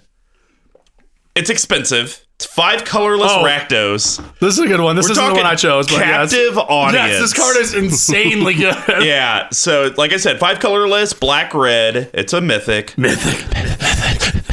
All right. When it ETBs, it actually comes into play under the control of an opponent of your choice. Yes! Which is weird, because usually it'd be like, it enters the battlefield, an opponent gains control of it, or... Why isn't this... This actually enters on their field. Why isn't this a curse? That's another good question. Like, it reads like the same way a curse would. Well, but a curse, they don't control it. This, they could sacrifice if they were made to sacrifice. True. So maybe that's why they word it this way, because it gives the opponent an out if they do have a sacrifice outlet, or if they're forced to sacrifice an enchantment. That's true. But at 7 mana? Come on. Yeah. It's in spices for a reason. Yes, true. All right. This card also is awesome. So it states at the beginning of your upkeep, choose one that hasn't been chosen. And when it says your upkeep, it's talking about the opponent that you gave it to. Yeah. Your life total becomes 4. Yes. That's real good. You know, everyone that complains about Sarah Ascendant and how they haven't changed the rules from standard to this, look at this card. This is 20% of the standard life total, 10% of the EDH starting life if you total. slap this on someone who's got 400 life or whatever, right? It's like, nope, not anymore. The second, so you got to choose each of these that have not been chosen yet. So first one, your life total becomes 4. Second one, discard your hand. Painful. Yeah, it's a back of breaking. And then the last ones, this card is just not made with EDH in mind because of, like, the discard your hand is fine, but your life total becoming 10% of your starting is terrible. And now this last one, each opponent creates, which potentially you could have 3 opponents. Or more if you're playing Usurper. 5 2/2 black zombie creature tokens. Not tapped. Yep. On your turn. Just creating. This is a card that if you play it, all of your opponents are going to be like, they're going to do whatever they can to keep that around. Yes, correct. Because they want you to lose your hand. They want your life total to go to 4, and they want 10 power on their board. And also, when you play, again, back to the Usurper game where this deck really went off, I was playing the Lich, and I thought I had the game on lock, and you got this on me, and I was like, oh, like... This is going to get down to the wire. And then Mr. Combo made some bad decisions on who to kill. Correct. And correct. But yeah, and it's only $1. It's $1, yeah. And again, this is this run of Rakdos cards that I just haven't found a home for. Sure. That, like, for the most part, work really good in this deck. Right, so I mean, you're making tokens, you're lowering someone's life total down to 4, or you're making them burn their own removal spell on this. We've already talked about all these other enchantments that you have that you want to keep. Yeah, I kind of, the more we talk about it, it's more like I want to focus, if I'm going to retune this deck, I want to focus on enchantments and token strategies and maybe go there. It is expensive, and like I also like that this card is such a late game card. It's like the perfect late game card. Puts a clock on, even if you're playing, even if it's like 1-on-1, that's like the best time to do it. You want to go home? Yeah, like here you go. Here we go. Yes, totally. I wanted to talk about a card. I'm surprised you didn't choose this, considering how much work it did for you in that same game. Coercive Portal. 4 colorless for an artifact. Will of the Council, not Will. Does he have a nickname yet? We could call him the Goad. The Goad. Oh, I kind of like that. I like that. I like that. I like that a lot. Okay, so as Will of the Council, or Goad of the Council, if you will, at the beginning of your upkeep, starting with you, each player votes for Carnage or Homage, not Homage. Homage. Homage. If Carnage gets more votes, sack it and destroy all online permanents. If Homage gets more votes, or the vote is tied, draw a card. This shattered that game of Usurper when he played it. But the funniest thing is this is like one of the best terrorists. Yeah, because I always voted first. But then people, whoever voted last would always neg out on the deal. Like, whatever they were to do, negative it, let's cancel it, I'm going to do something else. But like this was, of the games I played, and it's been a while, right? And that game just like really stuck out to me because it was so fun. And like, I think everyone just really enjoyed themselves. I think I remember that game. Yeah, it was like. It was the first Usurper game we did. Was it? Yep. No. It might have been the second week. It was that one, because we had 6 in this one. The first one I think we did 2 weeks in a row. I think it was the second also, week. real quick before I forget. So I think in the new Usurper, if we played again, we should do it like Star Wars, where there's 2 heroes, 2 villains, 2 rogue kind of things. Did we not do that last time? I don't remember. Oh, but okay. moving forward, that's going to be the plan of attack. All right. But anyway, so yeah, this card was, out of any game I can remember, this was the most talked about card. Yep. Every single person, every single turn, on their turn, on someone else's turn, every single time someone's like, okay, are you going to do this? Well, I'm not going to play anything if you're going to vote for that. Like, do you want him to draw a card? He's going to draw another card, and he's still the monarch, and we can't attack him because he has Ghostly Prison out. So it's like, what are you going to do? So again, I like this. I think this is really fun too in our play group because again, we're all like, we don't negotiate with terrorists, just blow it, right? If you're going to do it, do it. Yeah. Like, But this made everyone negotiate. That's what I'm saying. And like because what happens is that you're absolutely right. You don't negotiate with terrorism. Right. You nip it in the bud. You force them to push the detonator. But that only works when one person has their finger on the detonator. When the entire table has their hand on a lever, it's almost like a Ouija board. Right. Like yeah. everyone has their fingers on the Ouija board, and you just need to go to yes to blow everything. Correct. But then there's just like 2 people that are like, Well, I don't want that to happen. And there now. are times too in this, like in that same game, where you're like, I'm going in Carnage, full stop. I know it's not good for me, but this is the only way we can stop this board. And then we'd go around, and again, it'd be like Carnage, homage, Carnage, Carnage, homage. You go to the next person, and he's like, I can't risk it, homage. And even you were like, so this is I've had this card, and it's from the first conspiracy, another opening I love doing. I had this card for so long, and again, this has been in so many decks, and this is like its home, like full stop. How about instead of going enchantment tokens, why don't you go tokens voting? I think there would already be a lot of enchantments that help with the voting stuff or artifacts. I think voting would actually be a lot of fun. I mean, that sounds like a 2020 deck. Voting, yeah. Because I know there's another one. There's like an angel that does really good stuff. There's Consul's Judgment, which I have a copy of. So yeah, like I think that would be a really fun way to get this. Name it Rock the Vote. But the problem with that is like that voting only gets fun the more people you have. So then this would be like relegated to like usurper games. Which but then I'm that's why you have with. the tokens. Yeah, good point. And actually a lot of the voting cards, like Council's Judgment, which I was going to put in, is colorless, white, will of the council. Everyone votes for a non-land permanent you don't control, and then you exile it. It's not target either. So you're guaranteed to at least get one permanent away from you. Okay. So anyways, yeah, no, Coercive Portal is hysterical, and it was so exciting to see it work. Cool. Well, that's going to wrap up the spice package, guys. Now we're going to head over to the bottle cabinet. These are going to be Big Tuck's and myself's recommendations that are under $5, under $50, and a personal recommendation. The only restriction is no mana only lands. Hey, this is your deck, buddy. Yep. Why don't you start us off? What are you cutting, and what are you going to add that's under $5? So I'm going to cut Vonus Hunger. Okay. Because it just hasn't really done the work I wanted to. Well, what's Vonus Hunger do? Okay, so Vonus Hunger is 2 colorless and a black for Ascend. Each opponent sacrifices a creature. If you have the City's Blessing, which means that you have 10 or more permanents when you cast it, because I think that's the only Ascend card I have in here. Instead of each opponent sacking half the creature, instead of one creature, each opponent sacrifices half the creatures rounded up. I agree. This is hard to do. I even had this in my Shirai deck where Did I'm you getting really? a lot of my stuff back, and I can never get it to work. Really? It's Yeah. like you're always like one short or Well, it wasn't two even that. short. It's like the times I've played it, people are like, okay, I'll sack my 2 mana dorks, and I'll keep my 2 big beaters, right? Like, this Yeah. really only works against Voltron decks, but again, like, that's so limited. And it doesn't do anything else, right? I have no way to recur it. I have no way to really abuse it. It's just kind of like whatever, Yeah. right? So I'm trying to stop other token decks from going off, right? Okay. So the one I'm going to put in is Demon of Dark Schemes. This card is one of my pet cards. It's one thing that I've seen work really well. 3 colorless, triple black, which is brutal in this deck, right? Yeah. So, but with an Arcane Signet that I'll probably buy after talking about it. And a Urborg. If you ever get one of those, yeah. I already have one.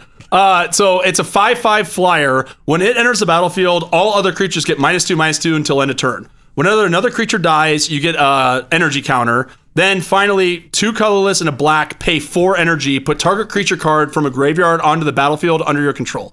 It's tapped. But it is that's instant speed ability, Yep. repeatable ability, and it's any graveyard. So again, what we talked about where it's like, the downside of this is I do run a lot of tokens. Yeah. But like we talked about, the token generators I have, very few of them are creatures, right? Yeah. So I'll easily be able to rebuild my board state. start getting my creatures back that get shot out earlier and start pulling out other people's too when we get there. Again, there's a lot of board wipes in this deck. Yeah. Graveyard's going to be getting big. It's hard. It sucks because it's 6 mana and 3 of it's black, right? That's going to be... I think my biggest issue with this is you need 4 black pips and 5 colorless to play this and then do it. Yeah, right. So you're basically paying 9 mana to get a creature back. But it still counts. Beacon of Unrest, I think, would be better. Yeah, but that's not repeatable, and It gets shuffled back into your deck. Right, but then how am I going to go get that tutor for it? This thing is at 6. You're going to get value of it over time, Sure. right? And there is a lot of things like the Revel and Riches of the world that care about other creatures dying that stack up to it. Okay. Vona's Hunger, I have no way to abuse Yeah. it. It's way too situational, right? Like, that card's only performed once, and there's been a bunch of times where I had it in hand, and I'm like, this doesn't do anything. Sure. Right? So, cut it. What do you got for under 5? So I'm cutting Dreadhorde Invasion. Okay. We're getting rid of the Samass experiment that you I love percolated. Dreadhorde Invasion. I don't have You love it? I don't have the money. I don't have What the hell was that? I don't have the money for Bitter Blossom. If y'all couldn't see, Big Tuck just like loosens his wrists and flies them all over. I think I have a better card for Okay. you. So Dreadhorde Invasion, guys, colorless black enchantment. At the beginning of your upkeep, you lose a life, amass 1. You put a +1/+1 counter on an army you control. If you don't control one, create a 0/0. And whenever a zombie token you control with power 6 or greater attacks, it gains lifelink till end of turn. That bottom half's never going to happen. You're going to look like a real moron when Army Tribal becomes a thing in 5 years. And I'm going to have 5 of these lying around. So here's a card that came out in Throne that I think is better. So it is Outlaw's Merriment. This is a colorless red. Oh, this 2 one. white, Yeah. That's funny. Okay. Enchantment. At the beginning of your upkeep, choose 1 at random. Create a red-white creature token with those characteristics. A 3/1 human warrior with trample haste. A 2/1 human cleric with lifelink and haste. A 1/2 human rogue with haste, and when this creature ETBs, it deals 1 damage to any target. Yes, it's 2 more mana, but I think we need to kind of diversify our pips somewhat, so we're not just so heavy in the black as we've seen this deck can be. Plus, you'll have a lot of versatility instead of just a singular token. Right, yeah, and like, that's what I was gonna say too. Like, that's the only downside of the amass bit is like it's just the same token over and over and over again. So like that doesn't really help with the token strategy, right? Yep. I like Dreadhorde Invasion more in decks that have like a lot of sacrifice triggers.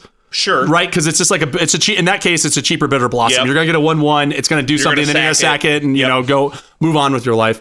And actually, Dreadhorde Invasion would be 100 times better in my Taste of Karlov deck than here. Yeah. The one that you dismantled? No, I still have it. I'm actually bringing it on Sunday. Yes! So, I want to see how bad it is. It's brutal. And by bad, we mean good. Yes. Anyways, yeah, I think... Yeah, and this guy's coming in at under $1. Do you have a copy of this by chance? Did you crack one? I just cracked my Throne box 2 days ago because I got tired of waiting on everyone to do a draft. Yeah. I did get a couple Fabled Passages. Ooh, those are nice. like $15. Yeah. I don't know if I have one of these. If I do, you can have it. Yeah, and we didn't talk about it, but one of the cards in here that does work is Assemble the Legion, which is just a worse version of, right? Yes. But still, like, I agree. I think this is a better card than Dreadhorde Invasion than this. The only thing I don't like about it is that it's a little more expensive, and the curve we have is already high, but we can... Yeah. I like it. He keeps moving further left with his hand. This deck is really, yeah, here we go.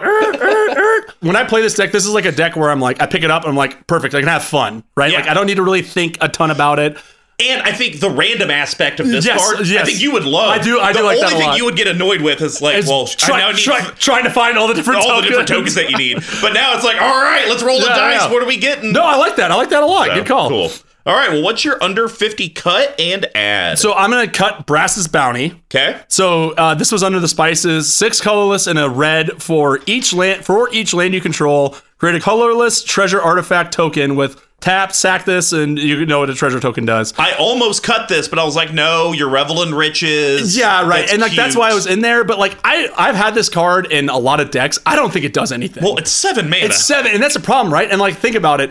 This deck will very rarely get to 7 mana organically from lands, right? Yep. I have no way to tutor for lands, really, any of that stuff, right? Yep. So a lot of the things, like if you cast this with a Soul Ring, you're actually netting 2 less. Sure. Each time, right? Yep. And again, like I want to add more artifacts into this to kind of smooth out the ramp and all that stuff. Okay. And I just don't think this card does much for 7. This doesn't win the game. Sure. It only like sort of ramps you, right? And like that's only good for next turn. I don't have any X spells or like any big finishers. It's like great. Like I can cast Captive Audience a turn earlier. Basically this card reads oh, you're in red or Boros and you had nothing to do, might as well make a bunch of treasures. So aforementioned card, which I think this is in my top 5 Planeswalkers ever printed, Elspeth's. Oh, okay. I thought we might have been matching because I'm going to be recommending a Planeswalker for my under 50 as well. Elspeth's Sun Champion. Oh, yeah. She's so good. I thought, like, when I first saw this, it's 6 mana. Okay, great. You get tokens. No, this card wins games. Yeah. Like, this card alone is a finisher, right? Well, because you didn't even say, read its abilities. How many tokens do you get? No, and it gets even better, and it gets even better from there, right? Because so 4 color, for those who don't know, Elspeth's Sun Champion, 4 colorless, 2 white, +1, create 3 white soldier creature tokens. Amazing. Like, that's better than it sounds, right? Yep. But the -3, destroy all creatures with 4 or greater. Marchese is not even 4. Yeah. Right? Like, so basically, it passes the ETB relevant ability aspect because it comes with 4 loyalty, and you can -3 in board wipe, and she sticks around. Right. No, this card is like the perfect, like, if you look at this card passes the doubling season test by like flying colors. Yep. Like +1 defends itself, -3 completely interacts with the board, right? And defends itself. And defends itself. Then -7, you get an emblem with creatures you control get +2/+2 and have flying. Like, there's been times where the cool thing about that is that emblem doesn't even kill your 1/1. It keeps it under the power of 4. Exactly. It's beautiful. Well, so like, and again, like, I played this in standard and was like, whatever, right? And this was one of the cards that came out when I first started playing. It used to be like $30, and now you can actually get it for like $9, which I think is pretty fair. Yeah, I need to pick up a copy of that for Reese then. Yeah, this Rex and Reese. I used to run it in there. Yeah, for $10, right? Yeah. And if this card lands and doesn't get checked, this card just wins games, right? And like this deck, we didn't really talk about it. I don't have a lot of like win cons or like besides just like locking down the board and then attacking, right? But I was thinking about it. If I swap out one card for this, I just get a whole win con added to my entire deck, right? Yep. And again, it plays into the Planeswalker package, and it costs less than Brass's Bounty. But wait, there's more. It's in almost 13,000 white decks. I mean, that shows you how good this card is. So it's in over 11% of white decks. This is a white staple, right? Staple or standard? I think it's a staple. 6 mana. I'd go. But like, I'd go standard. It's only 2 pips, right? So it's easier to cost than something with 3 pips that's white, right? It gets you 3 relevant abilities, and again, this card, it's just a win the game on the thing. I think I figured it out. How we're going to define staple and standard. Staple, the card would go in any deck that runs those colors. Standard, it's a great card for that color, and you should consider running it. So, once again, we're talking staple land tax. You should probably run land tax in any single deck that has white. That is a staple. But Elspeth is a great card. I don't know, man. But you wouldn't put it in every single deck that runs white. This is in my Urtai deck. This card could wreck a bunch of white decks. Yeah, you could wreck all your 5/5 angels. Why would you put this in an Azorius deck? Well, I'd put it in my token deck, and I think it's in there because you get the board wipe off. That's a very narrow build of Azorius. But like again, like this just helps you. That deck also doesn't really have a way to win the game besides forcing a concession, right? Would you put this in your Teysa Karlov deck? Probably, yeah, because it's like because again, generating tokens, board wipe. I mean, it does everything that these colors want to do. Deck. What's your Jeskai deck again? The Savine. Oh, yeah, but who gives a shit about that deck? We wouldn't run that in Sheldon's Jeskai deck either. His is different. His is a very different one. I think standard means it's a very good card. I think this one's okay, but it doesn't just windmill I think this one's right. This is a third category that's in between those two. But you do agree this card is insane. No, it's great, and also would be great in this deck. Yes. Yeah, in this deck it'd be good. Yes, perfect. All right, way better than Brass's Bounty, and it costs mana less to cast, and actually does something. Well, for my under 50, I'm actually cutting a Planeswalker. We're getting rid of Gideon Jura. Don't like it. Yeah, that's fair enough. It's 3 colorless white. It comes in with 6 loyalty. It has 3 abilities. It has a 0 until end of turn. It becomes a 6/6 that's still a Planeswalker. Prevent all damage. Yeah. It's that actually. Continue. Yeah. -2, destroy target tapped creature. 2 narrow for a multiplayer game. +2, during your opponent's target opponent's next turn, they have to attack Gideon Jura if able. Once again, I'm not that hot on it. I got a better card for you. Okay. It's one that I actually know you have an affinity for. Ooh. We're talking Kaya Ghost Assassin. Oh! So this is 2 colorless Orzhov, white-black, comes in with 5 loyalty, and she has 3 abilities as well. 0, exile Kaya Ghost Assassin, or up to 1 target creature, return that card to the battlefield under its owner's control at the beginning of your next upkeep. You can blink out Marchesa. If someone takes the Monarch from you, you get the Monarch back at the beginning of your turn. No, not even that. You blink out an Avacyn and then swing in. Oh, well, I mean, if your opponent had an Avacyn. No, but I'm saying like that. So I'm saying that to your point, that's amazing. Oh, yeah. Because like you can blink out like, and so someone plays a Blightsteel Colossus, not anymore, right? I'll pay 2 life that you can't get a Blightsteel Colossus until it's my turn again. Sure. I'm more thinking. It's good. It's good either way. Yeah. But then we talked about the other cards that when they enter the battlefield, you become the Monarch and then a target attacks a creature. She has a way for 0 loyalty effect, just 2 life, that you could do all of these shenanigans. Or even I get the dragon wouldn't work because his is a beginning of upkeep trigger. Yeah, so they wouldn't go on. Yeah, the upkeep stuff would already have been happening. But if the Custodian Lynch. Yes. So the sacrificing creature.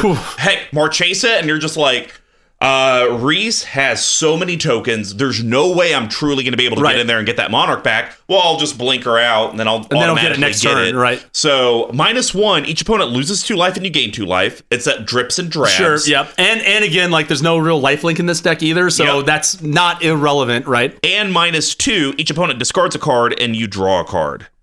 Also, this card is actually really good. The more I think about it. So we didn't even talk about it. These are all losing loyalty abilities. Her 0 can blink herself, and she resets her loyalty back to 5. Yeah, this also is in. This was printed in the same set as Marchesa. Yep. And I was wondering, this has been in a lot of Marchesa builds. It's in a pile of them, most of them, I think, actually, right? This card, I never really read about it or thought too far into it. Okay. It's really good. It's really good. It's actually more prevalent in Aminatou decks. Oh yeah, because you can bounce like creatures. Ooh, I didn't even think about that. It's actually showing up in 21% of the new Athreos, where you put the coin counter and you and then just move it. Oh, that's kind of cool. But yeah, I think this is better than Gideon Jura. It does a lot of different stuff that you want. And Gideon Jura, like, to your point, I just like Gideon Jura because I have a bunch of copies of it. And it's $1. Everyone has a bunch of copies of it. but like War's Toll is just doing that, but better, right? Because they don't have to attack you or him, right? Yep. Man, this is only $8. Yeah, this is. I like it. I like it. All right.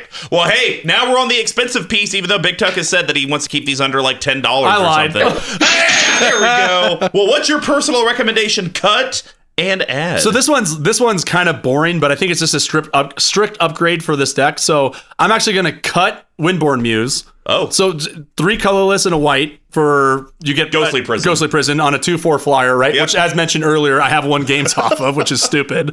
But I'm actually going to swap it in for one of your favorite cards, Archangel of Tides. Oh, I love that card. So colorless, triple white. Again, kind of like I'm going to have to redo the land if I get these cards in, right? A little bit. It's a 3/5 flyer angel.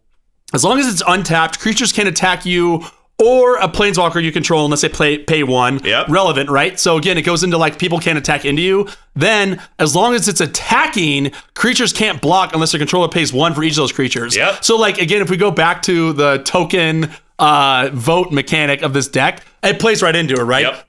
It's gonna make it harder to attack you, and when you do finally go on the offensive, people aren't gonna pay for it, right? Yep. Like, or if they do, they're not gonna be able to pay for 3 Elspeth tokens. Or they just didn't see it coming, and you played it, then attached the Greaves to it. Right. I swing, and you're tapped out? Nah, I totally agree.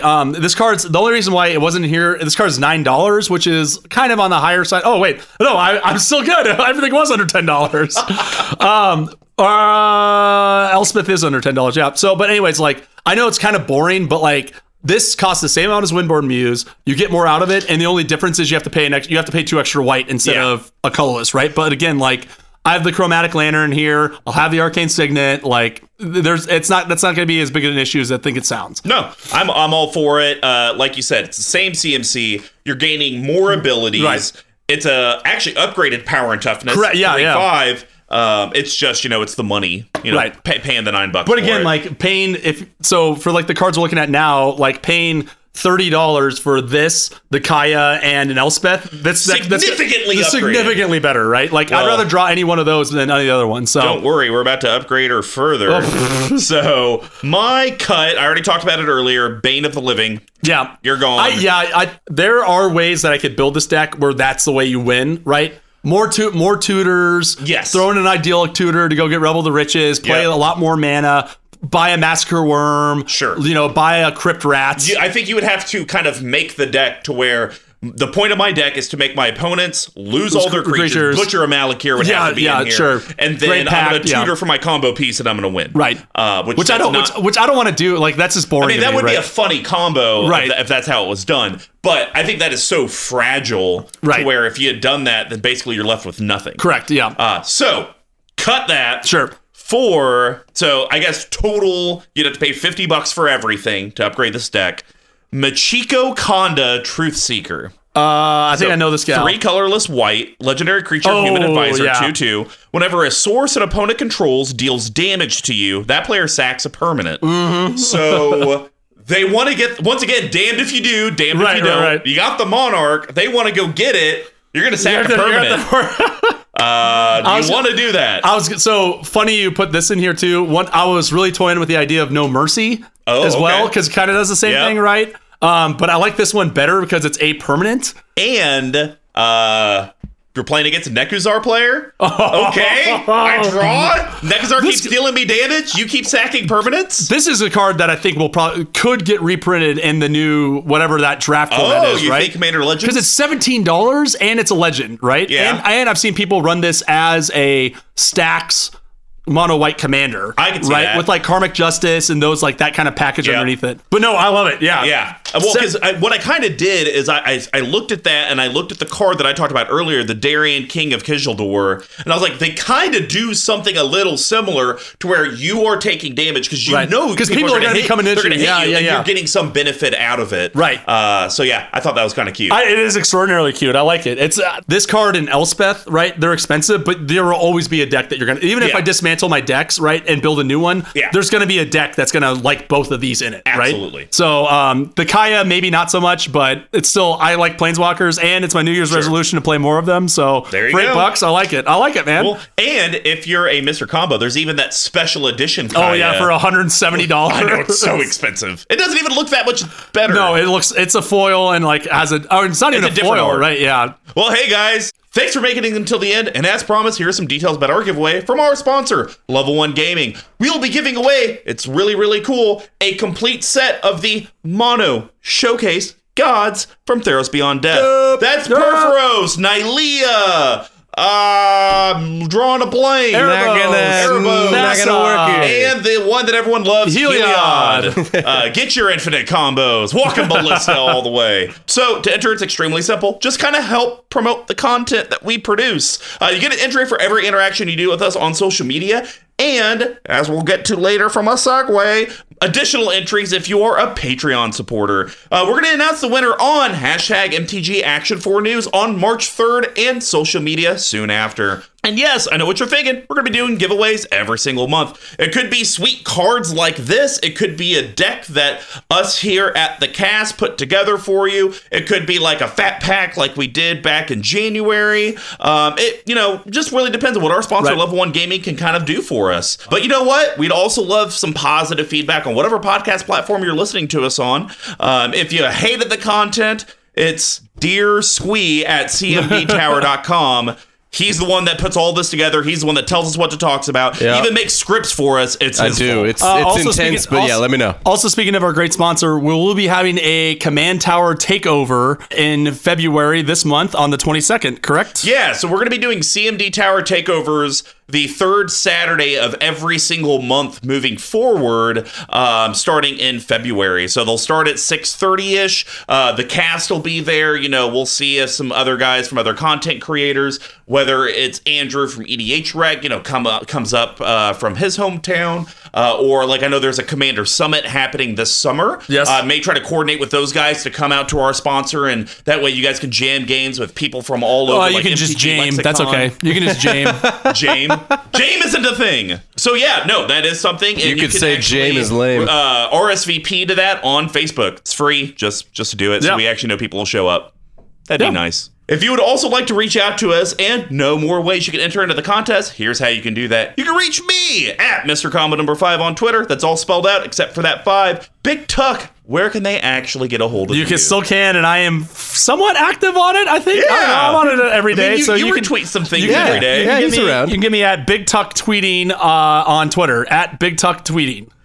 You can reach our main account at CMD Tower on Twitter as well. You go to our website, cmdtower.com. You can find us on Facebook at CMD Tower. Basically, type in Califa, Mogus, Daxthos, Tower. Wow. Nice. Find That us. was good. Look at That that. was That good. was on the fly, too.